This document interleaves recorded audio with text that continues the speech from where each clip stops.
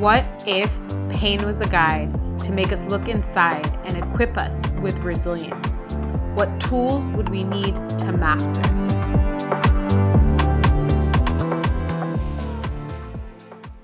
Good morning, good afternoon, or good evening. Wherever it is you are tuning in from today, you're listening to My Guru, and I'm your host, Ana Maria Boschi, tuning in from Portugal. This week's podcast is special. It's with my first ever friend that I made in Bali. He made sure immediately that I felt cared for, thought after, and safe. I'll never forget him. His name's Aaron Bahia, and his previous life is really one hard to imagine. He was an ex-gangster and drug abuser, entangled in organized crime in Vancouver, Canada. This life of money, drugs, and beautiful women, although sounds amazing, was incredibly unfulfilling, and he really felt hungry for a big life change. So he booked a flight to Bali and made a decision, once arriving, to radically transform his life and grow. And wow, what a life he's created for himself. He's the founder of Yogi Lab, Karma House, and Conscious Art Tattoos, all businesses geared towards helping and giving back to the local Balinese community. His story is really inspirational, and I believe is a true example that real change is ignited by a conscious decision, but really comes to life through personal devotion. During our conversation, we speak about the detrimental effects and pressure that life puts on us to be somebody or have those things. Why giving back really is the path to worthwhile living, and the real power of taking responsibility for one's own life. And as Aaron's friend, I'm incredibly proud, inspired, and motivated by the journey that he's been on, and I'm sure his story will inspire you as well.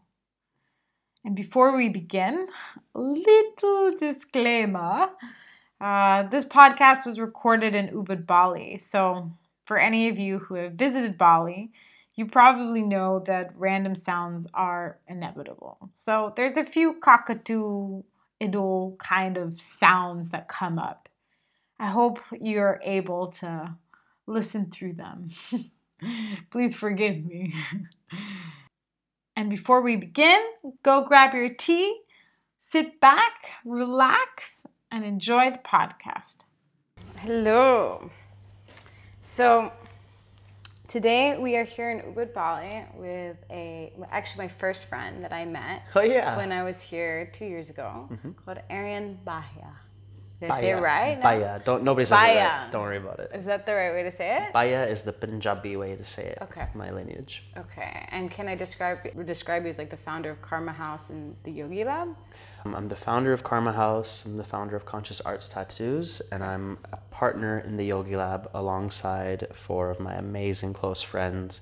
And the actual founder of Yogi Lab is David Hans Barker, one of my business partners. Okay, thank you for sharing.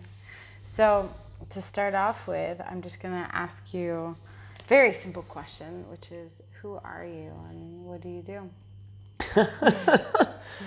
I am a pretty weird dude, I would say. I'm a guy who I would say has a lust for life and growth. And I've lived many lives in one life. And what I do is my role in this world is a connector. And I'm here to connect people, and I've always been in that role in life. And what I do is live out my passion, and I just do things that I want to do, that I love doing, that I'm happy doing, and find ways to turn those into businesses. And that's actually been how I've made it out here in Bali. It's been 3 years since I started my life over from a very different lifestyle back in Vancouver, Canada, and moved out here and actually was able to create a pretty beautiful life for myself. And I'm surrounded by amazing people. And what I do is connect. So You mentioned that you lived many different lives, right? And I know some of the stories, and they're, meeting you now, like it would be hard to picture what I know of, your all these lifetimes of stories.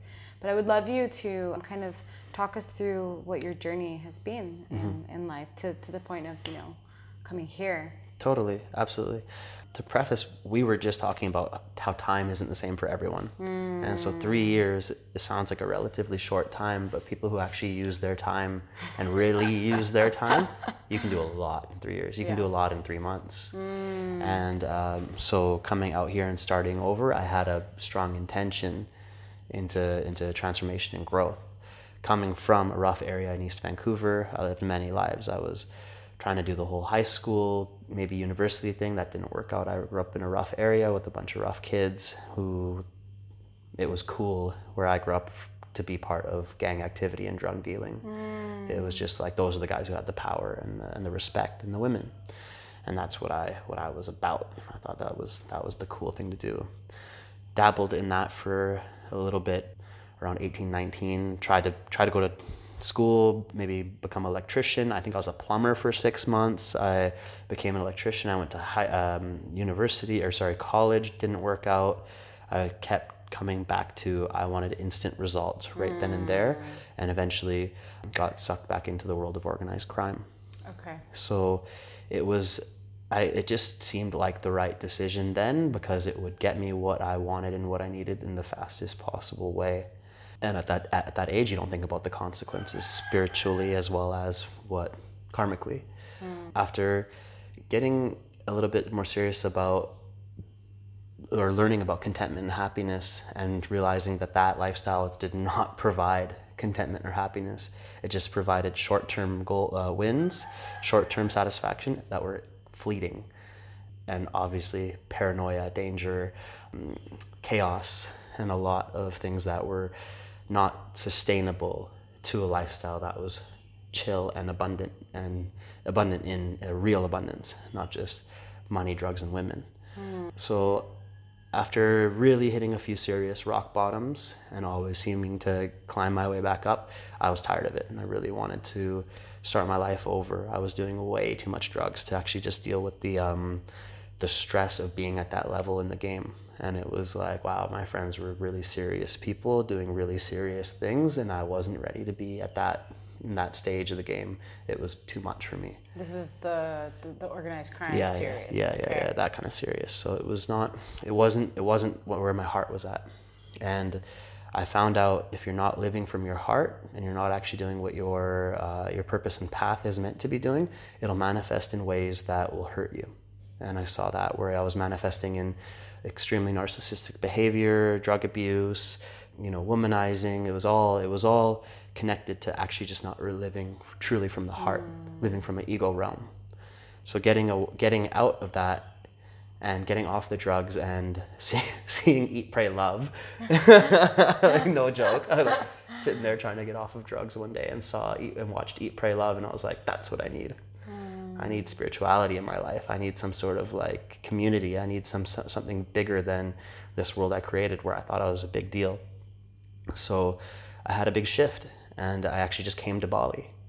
And I just booked the flight, came out here but completely by myself, came to Ubud in search of something. And Ubud is full of people searching for things. It's a little cute town, little hippie area for you, those of you that don't know it, where it's lots of big, long, meaningful hugs, cacao ceremonies, yoga, green juice, and dance. And this was completely new for me coming from an area of handguns and fake boobs. It was a completely different place. And it shifted my complete perspective on the world. And I started getting into yoga, and I went from Muay Thai fighting, kickboxing, to yoga. So it was another big shift for me. And that was how I was able to start a path of change. A little bit of a catch up to now, yeah.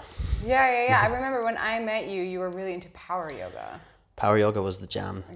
That was what I was able to transition, because I needed to get my mind to do something. So yin wasn't possible for me. I couldn't sit. I couldn't do it. Yeah. So power yoga was still having that like strong yang, sweaty, accomplished something during the class type mentality. and I needed that because that got me in, and I was able to sit with a really strong, practiced, strong woman teacher, Denise Payne, who took me in and like gave me a lot of shit because I came here and I didn't know how to act, and so I was still in Ubud acting like old gangster Aaron, like, yeah, I'll buy the whole table wheatgrass shots. Really? Fucking cheesy, you know? It was ridiculous. Like big man on campus. Yeah. Who wants quinoa? I got this. It was ridiculous. Okay. So she put me in check a lot, and I needed that. I had never been put in check like that by a strong woman, and that was what I really needed, so that way I could learn that I'm not in East Vancouver anymore, and I needed to actually fit the part of who I want to be now, and you can change. So power yoga was powerful for me, but it still was kind of, I would say, a distraction from sitting with myself and getting through that stage. And I needed that stage. I needed the stage of getting to Ubud, going to every single event, being completely social, still living out the old patterns of trying to be the dude. Yeah. And distract myself from really sitting with myself. And it took me I'd say 1 year. My first year journey was being Mr. Social, going to everything, all the parties. And then I finally was able to settle a little bit and get into meditation. Yeah, I remember meeting you just before. Yep. Your that's first right. Vipassana, and I remember it was really hard to make time to see you. Yeah. And we were living right next to each other. Yeah. You were always on a mission. Oh yeah, I usually am. You were always on a mission. You were like going from one thing to the other, and I would be like, "Hey, let's hang out." And I remember you were like, you know what? In like 3 weeks we would go Vipassana, and then like afterwards we'll hang out. Before we go into that, what I'm interested in learning more about your journey is. Okay, so you're like wrapped up, you're in this kind of like hustling way of living. What was the turning point for you? Like at what moment were you like, enough is enough? There's a few of those. Okay. There was a succession of moments where I was like, I don't have normal people problems. These are really, really intense things to be dealing with, like shit from you'd see in the movies. And it was just like, it was so much that I was like, I shouldn't have to be dealing with this. Like this isn't the life I imagined. And I didn't want to have to be dealing with these things. And it's funny that you asked that, because I was driving home last night on my scooter, and I was thinking about some of the stuff that I would have to deal with. And I was like, whoa, man, like my best friend had a price on his head. And when I came to Bali that first time, just to do a training, I had to go back to Canada and I needed to get out of the game. So like that first time I came, I learned about all this new world, but I still had to go back to my life back in Canada. So it was the hardest 6 months of my life, because it was as if I wanted to make that shift, and karma or the power of the universe threw everything at me to see how bad I wanted it. It was actually to help me get out, but the levels of stress that I needed to have to go through to really make sure that I was done were like, yeah, my best friend was borrowing my truck for the 3 months I was here in Bali, and meanwhile people were gonna kill him. So then I go back and I'm driving my truck around. I was like, oh shit. Wow. Yeah, it was like stuff to that effect, you know? And me and him had a falling out, kind of like snubbed me or didn't pay a lot of money that I owed to the Vietnamese mafia. And I was like, oh shit. So I was in shit because of him, and he was going through his shit, and we were best friends since grade 2. And it was then him versus me. And so I was like, wait, whoa, like the rug just got pulled out from under my feet, where somebody that I've loved my whole life is now, we're gonna get each other. It's like to that effect, where I'm like getting a team together to go find him. And it was to that effect where I was like, this is too much for me. Like, I can't believe this is where it's come to. And it broke my heart.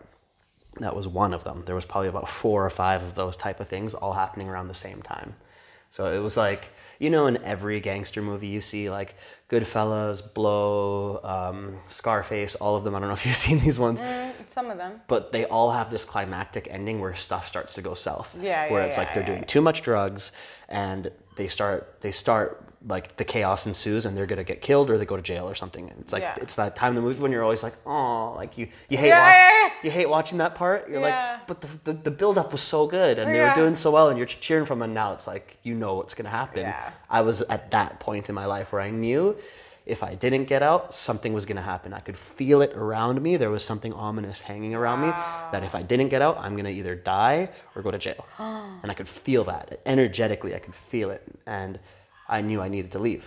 It was as if, you know, my intuition just snapped through, and it's like, if you don't get out this month, you're not getting out. And I needed to make the move.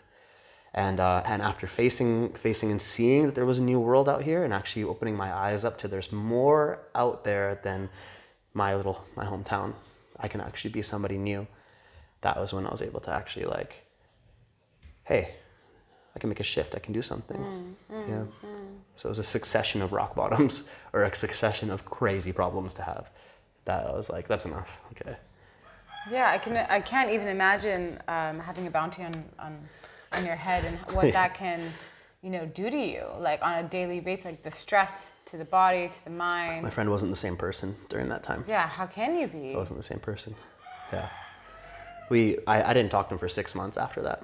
I finally got the money he owed me, and I didn't talk to him for 6 months, and it broke my heart because we were best friends since grade 2. Yeah. And it broke my heart.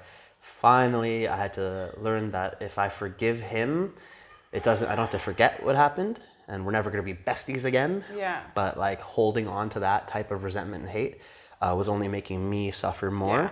And that I can just stop blaming and understand myself deeper, what I did to create that situation as well. And what I did to create that situation was get myself into that lifestyle, become friends with him, or keep that energy in my life, where that's my responsibility. And so somebody fucks you over, what did you do to make that happen? That's really important. So I had to learn out of that. I'm really happy you just said that. Yeah, because it's like, it's never just one-sided, right? You have to take responsibility for your 100%. part equally, right? Yeah. Before blaming others, seek to understand yourself deeper. Yeah. And that's been like my mantra for the month, but seeing that then also, what did I do to create the situation? Yeah. And that actually then puts a little bit more responsibility in your court. And that's not blaming yourself. I mean, it is, but there's power in that, because then you can act from it. Rather than just like, oh, this stuff all happened to me, I'm a victim. Where's your power? Rather than, yeah, I made this happen. I created this reality around me. I choose to create a new one now. The power, and we're taking responsibility. And like, that's a big shift. Yeah. And like, what did it take for you to make that shift? Doing a bit of self-work. Yeah, when I started over, I was committed to being a new person. I was committed to actually learning and growing and not suffering like I was. I had to be a new person. I was not numb anymore. I was addicted to opiate painkillers back in the game. I was popping oxys constantly. I was constantly high and numbed out in just work mode. I can imagine that. 3 cell phones, just on it all the time. So like how I'm hard to nail down now and how I'm busy now, I was way worse then. Yeah. We'd be having a conversation and I'd be talking to somebody in Toronto on my encrypted phone and be like, and I'd be looking at you and I'd be typing here and I could type out a full order and nothing. I was so not present and so multitasking and so scattered, right? But so focused, but so scattered. It was just weird vibes. It took a lot of self-work, and going from yoga, then finally I was able to then get into meditation. And I knew meditation was the way. I was learning more about Buddhism. I was learning more about neuroplasticity, and that could heal my brain. I had a lot of concussions from ice hockey and kickboxing. I thought I would always have focus issues. And I wanted to heal this. And I learned that I could actually go down a healing path. And I did a lot of self-study on this. So I went to a meditation retreat in the Himalayas, and I learned that they had this meditation on death. And it was like super, super heavy. I'll never forget it, because they guide you through your whole death. And they're like, picture. What? It's so crazy. And they're like, it's like 108 people in this Dhamma hall. And they're like, picture, you were feeling sick, you go to the doctor. The doctor does some tests, you go back, they did a biopsy, you have cancer.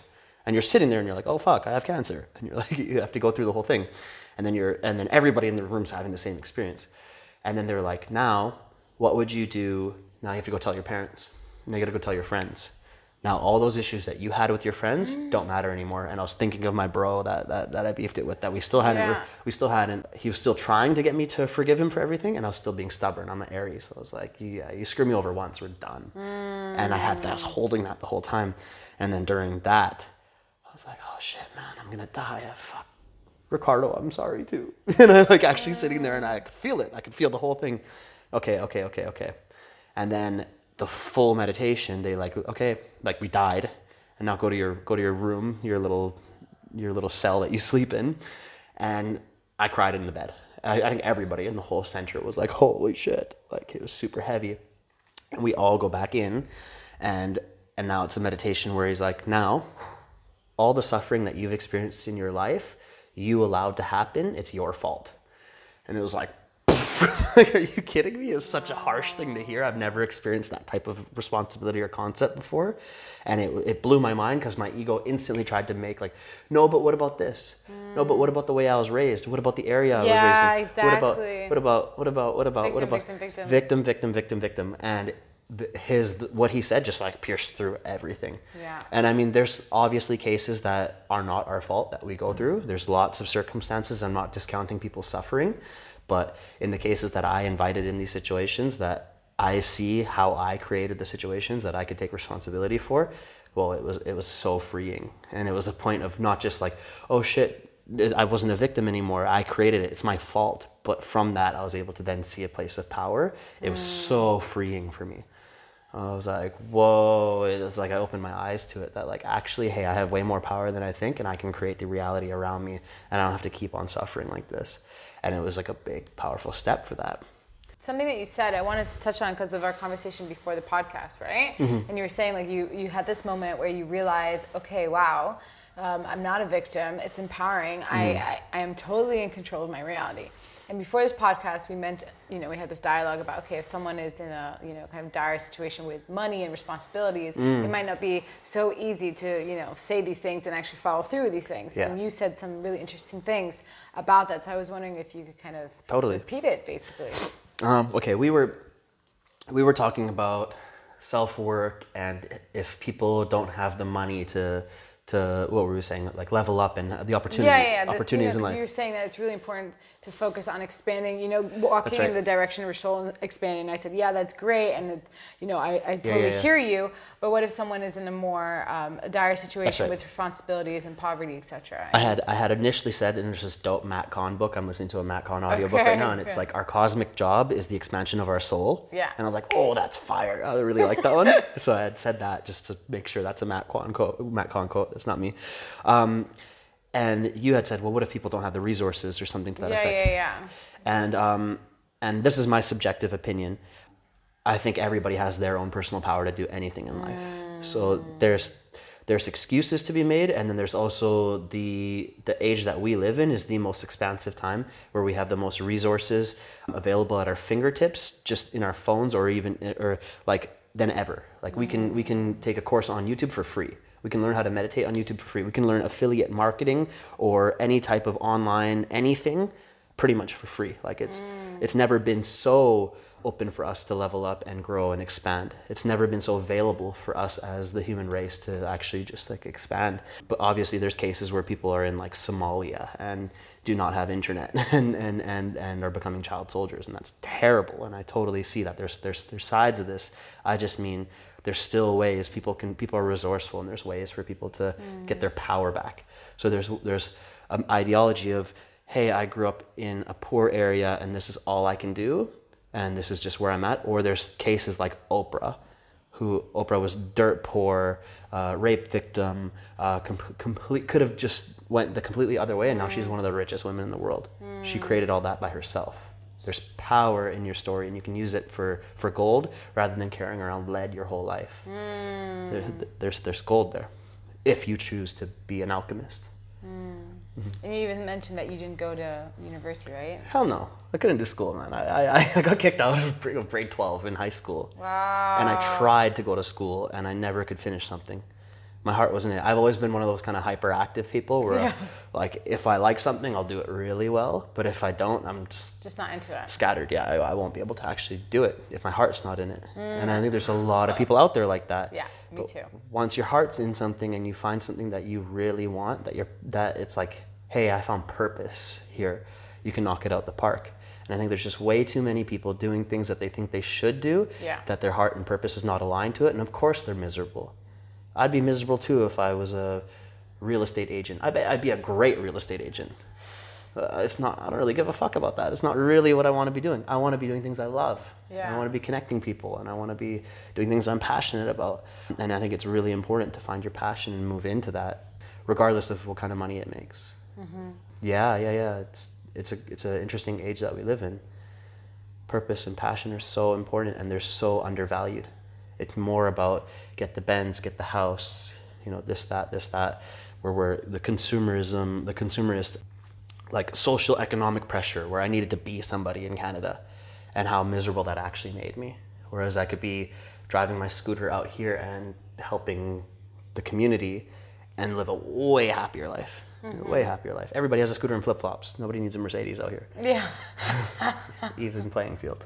Even playing field. Yeah, Yeah. Thank you for sharing that. I think it's really important to bring that to light, you know, and remind us all, actually, when we fall into like this victim mentality. No, like we do have the power to create our reality. And like, you know, there are these stories, like, you know, you didn't get your diplomas, for example, and like the story that I come from, my father went to like Harvard and did that whole like traditional trajectory, is that like you're not, like, if you don't get a degree, like the pressure he's putting on my siblings right now, if you don't get a degree, you're gonna like your life's gonna suck. Totally. It's not true. Not at all. And it's a total thing. I mean, Gary Vee says this a lot. I love Gary Gary Vee. Vee's awesome. I really love that And guy. he's about like how finishing college, you'd be a sucker. Like some people, but I don't. Completely believe and support education. Yeah. I'm a student of life right now. Yeah. Getting out of, I'm constantly learning something. If I'm not learning, I'm not growing, and then I'm not as happy as I could be. Learning is, and growing and expansion is the purpose we're all here for. Yeah. Our cosmic job. Expand your soul, expand your mind, help other people. These are things that give you purpose in life. And so I'm like firm supporter in education and self-study. But going to school and learning about Pythagoras' theorem, what the fuck am I gonna do with this? You know, it's just to put you in a box so then you can pay your taxes and buy a bigger TV and shut up. Yeah. And it's like, learn something that you're actually gonna use and expand from, and then use that to help expand other people. That's the juice, right? But if you're just learning about something like political science, no offense to my poli-science friends that are up there, like, what are you going to do with that? Like, it just didn't make sense to me, right? So instead I sold kilos because Wow. I get what I wanted instead. Yeah. And I know neither path was right.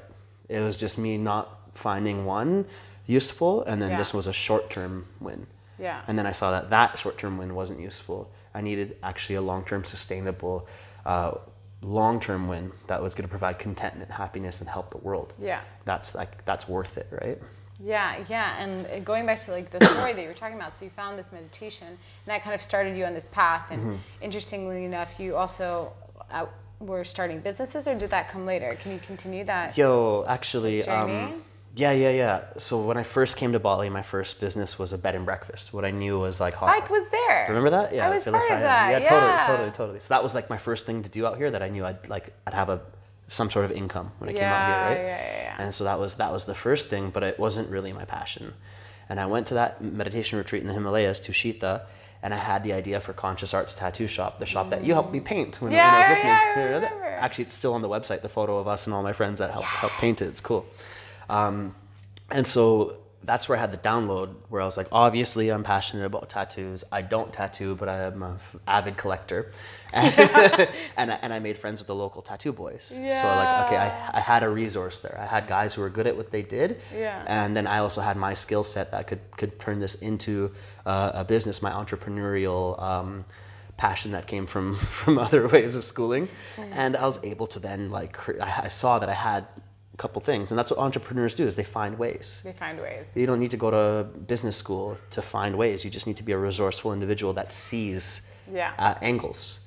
So I saw I had the talent and people that I trusted, and then I had the connectability, the know-how, and it came through that when I was in that meditation retreat, I was able to see deeper what was really in my heart, and that was that I wanted to be doing something that was worth it. I wanted to be doing something that was helping Bali, helping this planet. Because if I wasn't making a difference or an impact, something bigger than me, I was wasting my time, and it wasn't what my path and purpose is.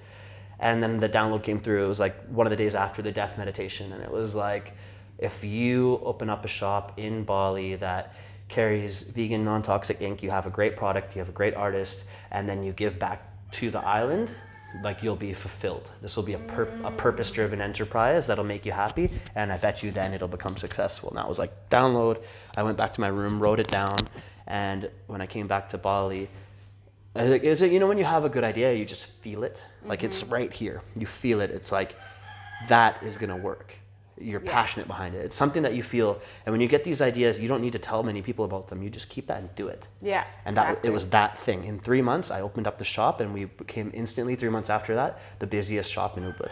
Wow. It was so fast because it was Busiest tattoo shop or shop ever? busiest tattoo shop in Ubud. Okay. And I'm the only foreigner who owns one in Ubud. Wow. And so that was something that became so quick. It was just such a pure idea. Yeah. And it just worked. And then 3 months after that, we were too busy that I needed to start thinking about another shop. And then 6 months after that, I got my friends and people together to invest and build Karma House.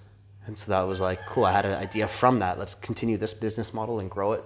Charity work, tattoos, tattoo culture, and personal development, the lifestyle, and turn this into a place. So Karma House is now a community center, a space for personal development, dance, a tattoo space for international tattoo artists. We're doing ceremonial ritual style tattoos, a little bit deeper intention in the tattoo process. So we're doing something a little different.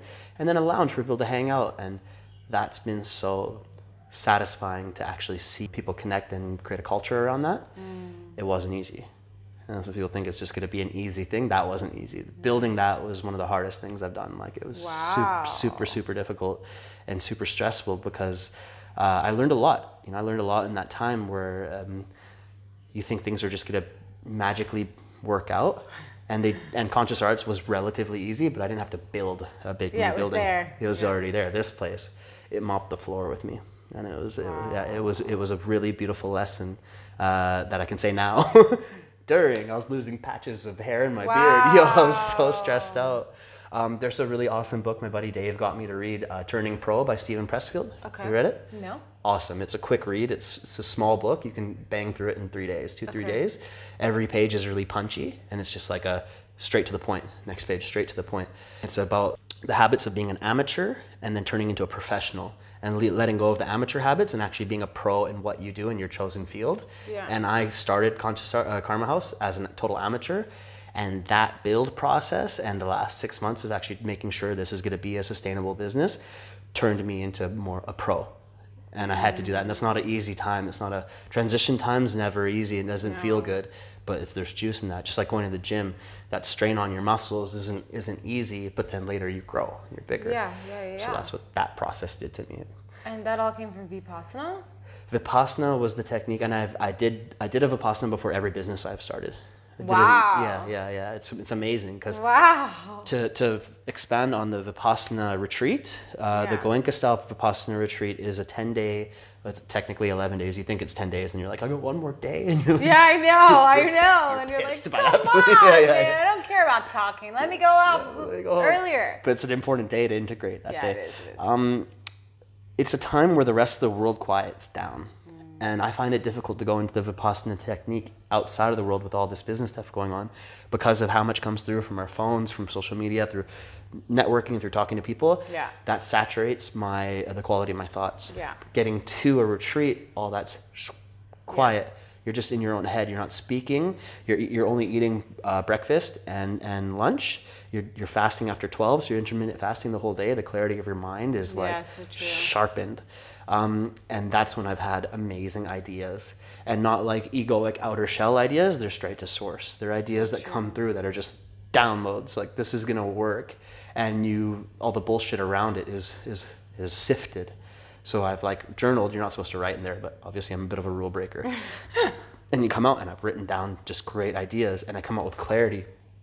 Not just around business. It's not just a business hack. I've actually seen so many situations in my life from an objective point of view that have then caused me to repair a relationship with my father. It caused me to make peace with so many people, make peace with myself, see situations that I had been through from a completely different space, and realize that I wasn't always the good guy in my story. And I see it from other people's point of views. Yeah. You're able to see threads of consciousness, and you're like, wait a minute, I see the story from a different perspective.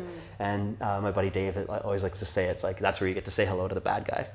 And that's you sometimes. Yeah. And then you forgive yourself and move on. And so these retreats are gold. I'll be doing a Vipassana retreat every 6 months, hopefully for the rest of my life. Wow. Because it's a tuning fork. It really is. It really is. It's just like, drop in, let go of some bullshit, see what's really happening, then go back into the world. And so it's a really juicy time to go do that. Yeah, Vipassana changed my life. Cool. Completely. Yeah. Like I was I mean I did like a 180 in terms of what kind of person I was. Like Amazing. I also was like a my own company, and I was really into that like CEO kind of role of controlling everything and like micromanaging everything, and like egoic in the sense of like wanting to like be seen. You know, not that I didn't ever do anything because I wanted to be seen doing it, but I definitely wanted to have like that recognition, right? I wanted and that like Validation. Yeah, validation. So the ego is very present, and I remember I got sick, and that was like a really big like lightning bolt, like something in my life needs to change.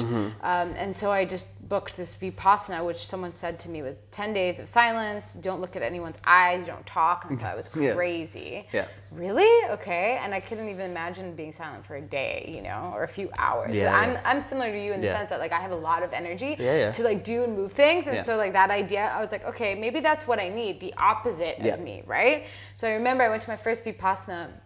It was in Bihar, which is not like a... You did it in India. I did it in India. It's ridiculous. In Bihar. And they're super strict. Well done. They're super strict. Yeah. And they gave us like the space for walking was limited, and it was tiny. And I remember every lunchtime I would walk around like a rat in a hamster wheel. Yeah. Just going round and round and round in circles, and then round and round, and then look up and be like 2 minutes had passed, and I still had an hour and a half to go, and I'd be like, oh. Yeah. It's crazy what goes on in your head. It's kind of like some people could see this almost as torture. No, it is to Yeah, some extent yeah, because, yeah. like, at least for me, I remember the first one. It did feel like torture because I was going through a breakup at the time, and the same freaking thought was like repeating, and it wouldn't go away. I'm like, dude, I've thought about this like a million times. How is this thought still reoccurring? I felt actually crazy, and there were moments where I was like, am I crazy? Oh shit, is this what's really happening? And the craziest side of my experience, I remember, so like 10 days in silence, and I have no idea that what I'm thinking is as harmful as what it is. Totally. Right?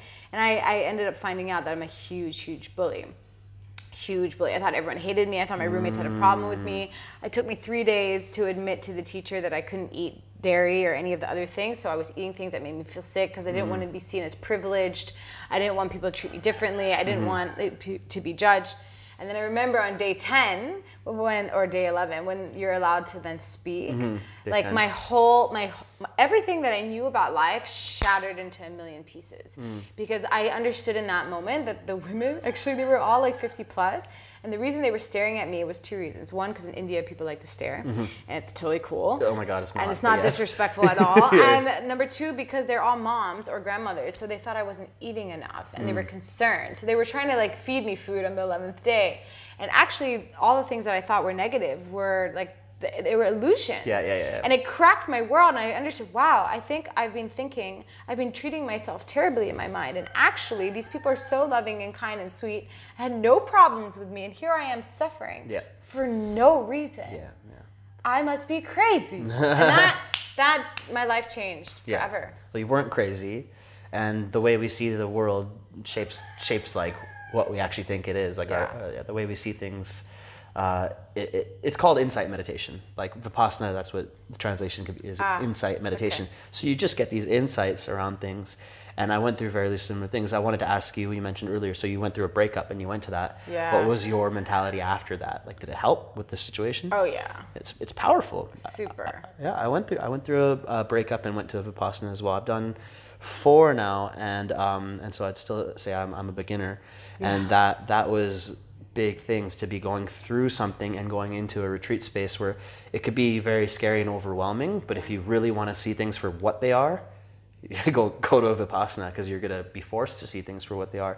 And it could be seen as a bit violent. It could be seen as a bit of an aggressive thing to just go and now go do this test of will.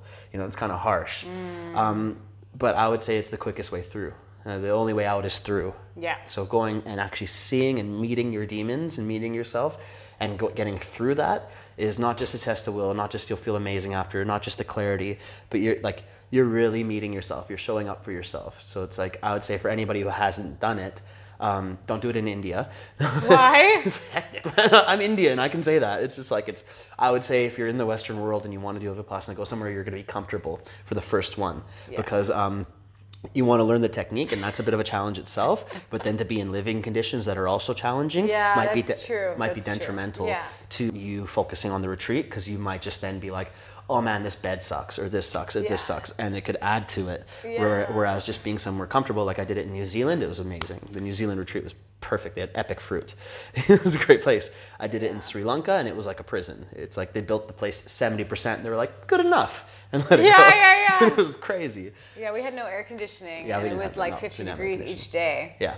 And in India, they're very strict about clothes, Totally. especially as women. So I was literally sweating. I was taking 5 showers a day because I was sweating so much. Yep. I couldn't handle it. Yep. Yeah. Exactly. Yeah. The conditions are simple to say. They are to be nice about it, but there's a lot of power in going and meeting yourself and doing that, and actually focusing on the retreat and then seeing things for what they really are. So it was amazing to hear to hear that you did it in India. That was the first one. And actually, you know, it's great because that was the first one. It was in Bihar, which is actually like probably one of the poorest states in India as well. I had no idea, but for me, I am that kind of rough, rugged, like I like that. But it's true, like I can imagine for people who like, this is very new and far removed for them. They'd leave. Yeah, they would probably leave. Yeah. The bathroom was horrible. Yeah. But after that, I did it twice more, once in Barcelona, once, there's an amazing center if you ever come to Europe, in Madrid, like nearby. It was like a 5-star like hotel almost, because there was like mountains, there was a forest you could walk in, the food was gluten-free, vegan, like every kind of free of anything possible. And that made every Vipassana experience after Bihar a lot easier, because I had comfy beds, I had good food, I had a forest. Yeah. But I do see the value in the one I did in India, so I don't want to discount that, but maybe like you said, start with what, like a comfort Start level with a comfort that one. you can handle, and then It's just my opinion, but I think Yeah. you did it the right way. It's perfect how you did it. Yeah. I would super recommend it for anybody going. And a huge tip that I had was to be able to see the quality of my thoughts. Yeah. So I went into my third one, and I went in a very traumatized state. And I had just gone through a very big breakup. I had a break-in at my house in which it turned very violent, and it would turn into a sword fight, like a knife fight between me and an armed robber. Yeah, it was pretty wild. So ensued in the fight, we were both stabbing each other. I got my knuckle tendon severed. I punched a sword, bad practice. Wow. And during that, I had to then get my tendons sewed back together, and my hand was in a cast. And in 10 days, I already booked this Vipassana to go with my friends. And so it was an intense time. Go through a breakup, I lost my house, and my hand is not functional, and I'm feeling my tendons try to fuse back together. I was in a lot of pain. And then you got to go sit with yourself for 10 days. And I was like, shit, I don't know if I'm going to be able to do this. I don't actually know if this is going to be a time where I can go and sit in a very, almost militant practice and go and deal with this. And I asked my buddy Dave, I'm like, bro, I don't know about this one, man. And he's like, do it. You'll have a very powerful experience, and you'll be able to get through all this trauma and everything that you're needing to go through. You're going to get through it rather than holding it and letting it manifest. Yeah. And I was going in a traumatized state. I was constantly thinking about the battle that I had with this robber. I was thinking about stabbing him, getting stabbed. I was thinking about the breakup, blood everywhere. Like, I was in a really wrecked state. And I read this book by Joseph Goldstein called Insight Meditation while I was in there. I needed this book. And it got me through a really difficult time, because I noticed, Dave told me, track your thoughts. So I did. How much did I think about my ex? The first day, 21 times. Every single time I'd be like, oh, there it is. Tick off the box. Yeah. How many times did I actually think about it? And I'd let it go. So as soon as I named it, I was able to move through it. Yeah. How many times did I think about the robbery? Tick, 30 times the first day. Cool, let it go. How many times did I think about drugs and sex the first day? Maybe 15 or something. Tick, let it go. And then the second day, it was like, how many times did I think of my ex? 18 times rather than 21. Okay, you're winning a little bit. Okay. How many times I think about the robbery? 20 times. It started to then move. As soon as I knew I observed what I was thinking and moved through it, rather than dwelling and ruminating on it, I was able to get the power of like getting my mind back together. And these are just things that I'm thinking of. I can move away from them rather than sitting there. If I went deep into one of those ruminations, my whole body would test. My cortisol levels would be jumped. I would be in the fight again. And I realized like I'm not winning here. I'm not actually meditating. But as soon as I like saw it and moved through it, I was back to like into a state. By the end of the retreat, I saw everything for what it was, and I went through a place of intense happiness after. And it was not after going through a place of like intense sadness, but Yeah. being there, sitting with it, seeing for what it was, and seeing that I'm still okay, Yeah. and I'm gonna be okay no matter what. I came out and I was shining and glowing, and I was able to see this situation as a place of power, and it was one of the most powerful things that ever happened to me, and I'm so grateful for it. Wow. And from that, I became a stronger person, and it was amazing to go in with trauma. And I wouldn't recommend this for everyone, but going in and facing what I had to go through, and coming out, it changed me forever, and I became a better person for it. The technique works. Yeah. I mean, like, I haven't seen you in a few years, so like 2 years or something, and I definitely feel you more grounded, you know, more grounded, like, presence. So obviously a lot of things happened in that time, and yeah, I agree. I really, Vipassana, each time I've gone has changed my life. And actually, in the most recent one, my mentor told me to bring a notebook. Yeah. And I didn't like write in it, like scribe in it, but he said, like, when you have ideas, write it down. And I had an idea for a platform that I will build in the future, and we're in the process of it. And this podcast is kind of like the prequel that came out of Vipassana. Definitely. Get downloads, they come through. And it's like pure. It's like you're not thinking about it. It's like boom. And you're, oh, okay. Yeah. And so I guess my question to you is, like, after, you know, finding this practice, how has it affected, you know, not only your life, but like your relationships, your anxiety, if you ever suffer from depression, like all those different aspects, how has it affected? Everything, because I have suffered from depression. I'm prone to depression after having so many concussions. But it's also been able for me to see and sit with pain, and see and sit with uncomfortable situations, and meditate on them, and just sit with it, and not be drawn into a lot of the feelings and emotions that would then cause me further pain. But just to see and fully feel it, and just see it as a sensation, and that I'm not attached to it, and that it's going to come and go. And that's helped me in every area of my life. So then just to be able to have a grounded practice, and that's just where I develop myself, and I get to see everything for what it is, and then I'm able to then move on and act in life, has been intensely freeing. And I've been able to be less reactive. My temper has been able to be a lot less snap temper. I've been able to be a lot more just cool, calm, and collected. And that's not usually the type of guy that I was. And it's been really powerful. It's been really powerful to then have something that I do for myself. Yeah. And that's been also just a point of self-love. That if I want to be doing something for me to grow, make sure I have my meditation practice set. It's the pillar, the building block of everything else in my day. It's the first thing I do when I wake up. Make sure I get my meditation sit in. It's powerful. How long do you meditate? I'm doing about 30 minutes in the morning. Okay. Try to do 30 at night, but I'll probably fall asleep within 15, 20. Okay. Yeah. Okay, and it's always Vipassana, or do you Anapana? Anapana is how when I'm very busy, Anapana is what I can commit to Anapana. If I'm sharpened, I can move to Vipassana.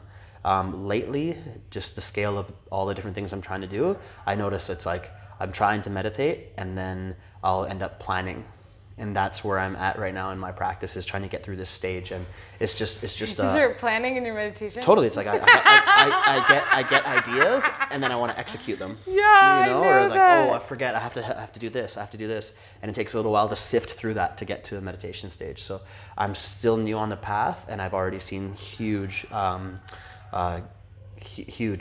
gains from it. I've really seen it actually change my life. But I can't wait to go deeper and get more skilled, and to see how it is. Because one of my close friends, Dave, who I've mentioned many times in this podcast, he's living proof of the practice in action. He's like hugely successful, and he said meditation's given him everything in his life. And so we jammed when we first met, because I had done my first meditation retreat. He's done 30. Wow. Yeah, and he's a teacher. He's a meditation teacher. And so we became friends based on him coming up to Ubud from Uluwatu and teaching me meditation in my room. Wow. And we just became buddies through that. And I had no idea really what he was about until a year later, when we went to go to a retreat in New Zealand. And I was like, shit, I'm gonna need more money for Karma House. The build cost me way more than I expected. Wow.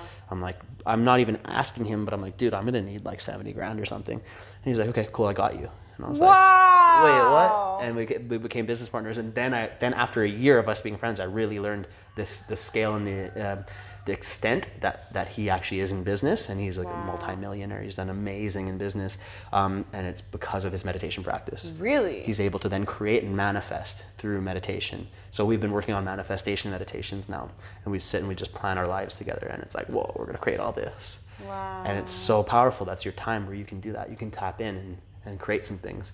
And so I've seen that. My life's expanded through the practice, and then I can see him, and his life is incredible. I'm like, okay, there's power in this. This works. This is a path I can continue and keep as my lifelong practice. Proof is in the pudding. And you think that he got to where he's at because of the meditation exclusively, or? I think it's also because he's just a badass dude. Like Okay. we both have martial arts backgrounds, and that gives you a bit more of a willpower to like get through hard things. Yeah. So I believe practice in anything is really important, and he's a person that I see he's very capable through a strong, disciplined, just a stance on life. So he's almost militant. He's a samurai, and I'm a bit more of a cowboy.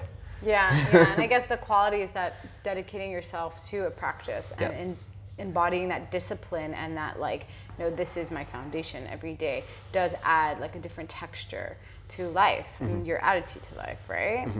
So I guess as we move like closer to the end of this podcast, I want to ask you like what are the fundamentals of the Vipassana practice? The fundamentals, I would say for me, it'd be first finding stillness. So finding a seated posture that you'll have some stillness in, and then it's observation, observing the breath and sharpening your mind.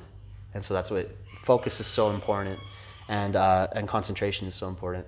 So concentrating, being able to harness your awareness and actually being able to just focus on your in-breath and out-breath, and that is power in itself. You could just do Anapana and you would get somewhere in meditation. And Anapana is breathing in and out on and feeling underneath your nose? Yep. Yeah, it's the triangle area underneath your nose, focusing on this space, the inlets of your nostrils. Focusing on there is a place to concentrate your mind. And there's power in just that. You could just do Anapana and you would get places in meditation. Okay. When you get to that space and you're able to focus your breath for at least a minute, just on that space, you can move on into Vipassana meditation, which is body scanning, and scanning through all the bodily sensations in your body, starting with really small spaces and moving around from the top of your body to your feet, and your feet back up, and then eventually you can move into gross sensations, which is like an entire arm, and then eventually you get into free flow where you just feel energy moving around your body, and that's a fun place to be in, where you just feel the energy and you're not attached to it, you just observe. There's no judgment, you're just equanimously observing how energy is arising and passing away, sensations are arising and passing in your body, and that's a beautiful space to get into. I get to that place when I'm in usually a retreat, and I'm not as focused when I'm in busy 2019, trying to be part of 3 businesses and running around all day. So I'm still in practice. I'm still a student of life and a student of this practice, and I'm seeing how far it can take me, and I'm trying to deepen it still. Really, really beautiful. I'm feeling a lot of gratitude for this podcast and for your expression of also this meditation that is also being integral to my life journey. And I see how it's made you grow, and I also feel in myself how much I've grown as a result of both sitting and also serving it. So thank you so much for sharing. One of what I do want to ask you before we kind of sign off is, and you kind of alluded to some of this before, but what is do you have any books or people you recommend that people should follow, that kind of support this practice, or just you in general in your life's journey? Oh, yes, so many good ones. Okay, just on the Vipassana technique, I'd say Insight Meditation by Joseph Goldstein is a great one, because it's like a Western man that became really deep into practice and chronicling. He became a monk.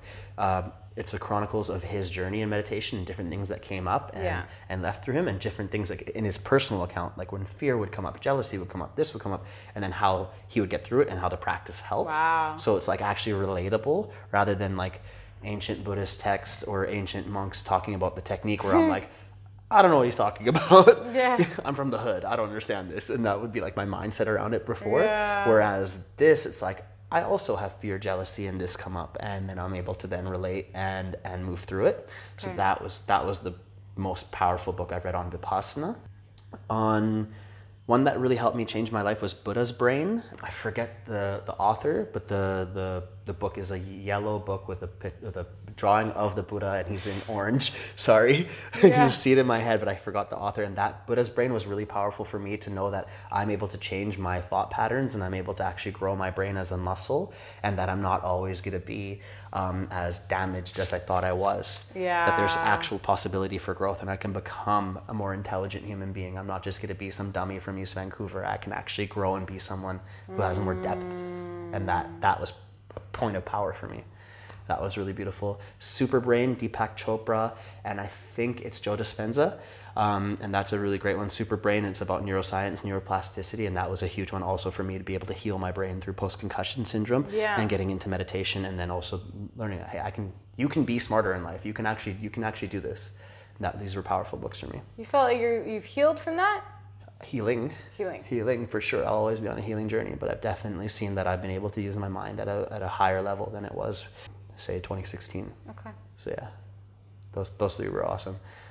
Yeah, there's so many good books out there. Yeah, and you've mentioned a few during. Stephen Pressfield, Turning Pro, it's a great one. Okay. Dave got me to read The Holographic Universe by Michael Talbot. Okay. And that's kind of more of a trippy one on what actually this reality is and what happens when we die, and like what it's like quantum physics and spirituality mixed, and that's just a trippy book. So I would jump on that one.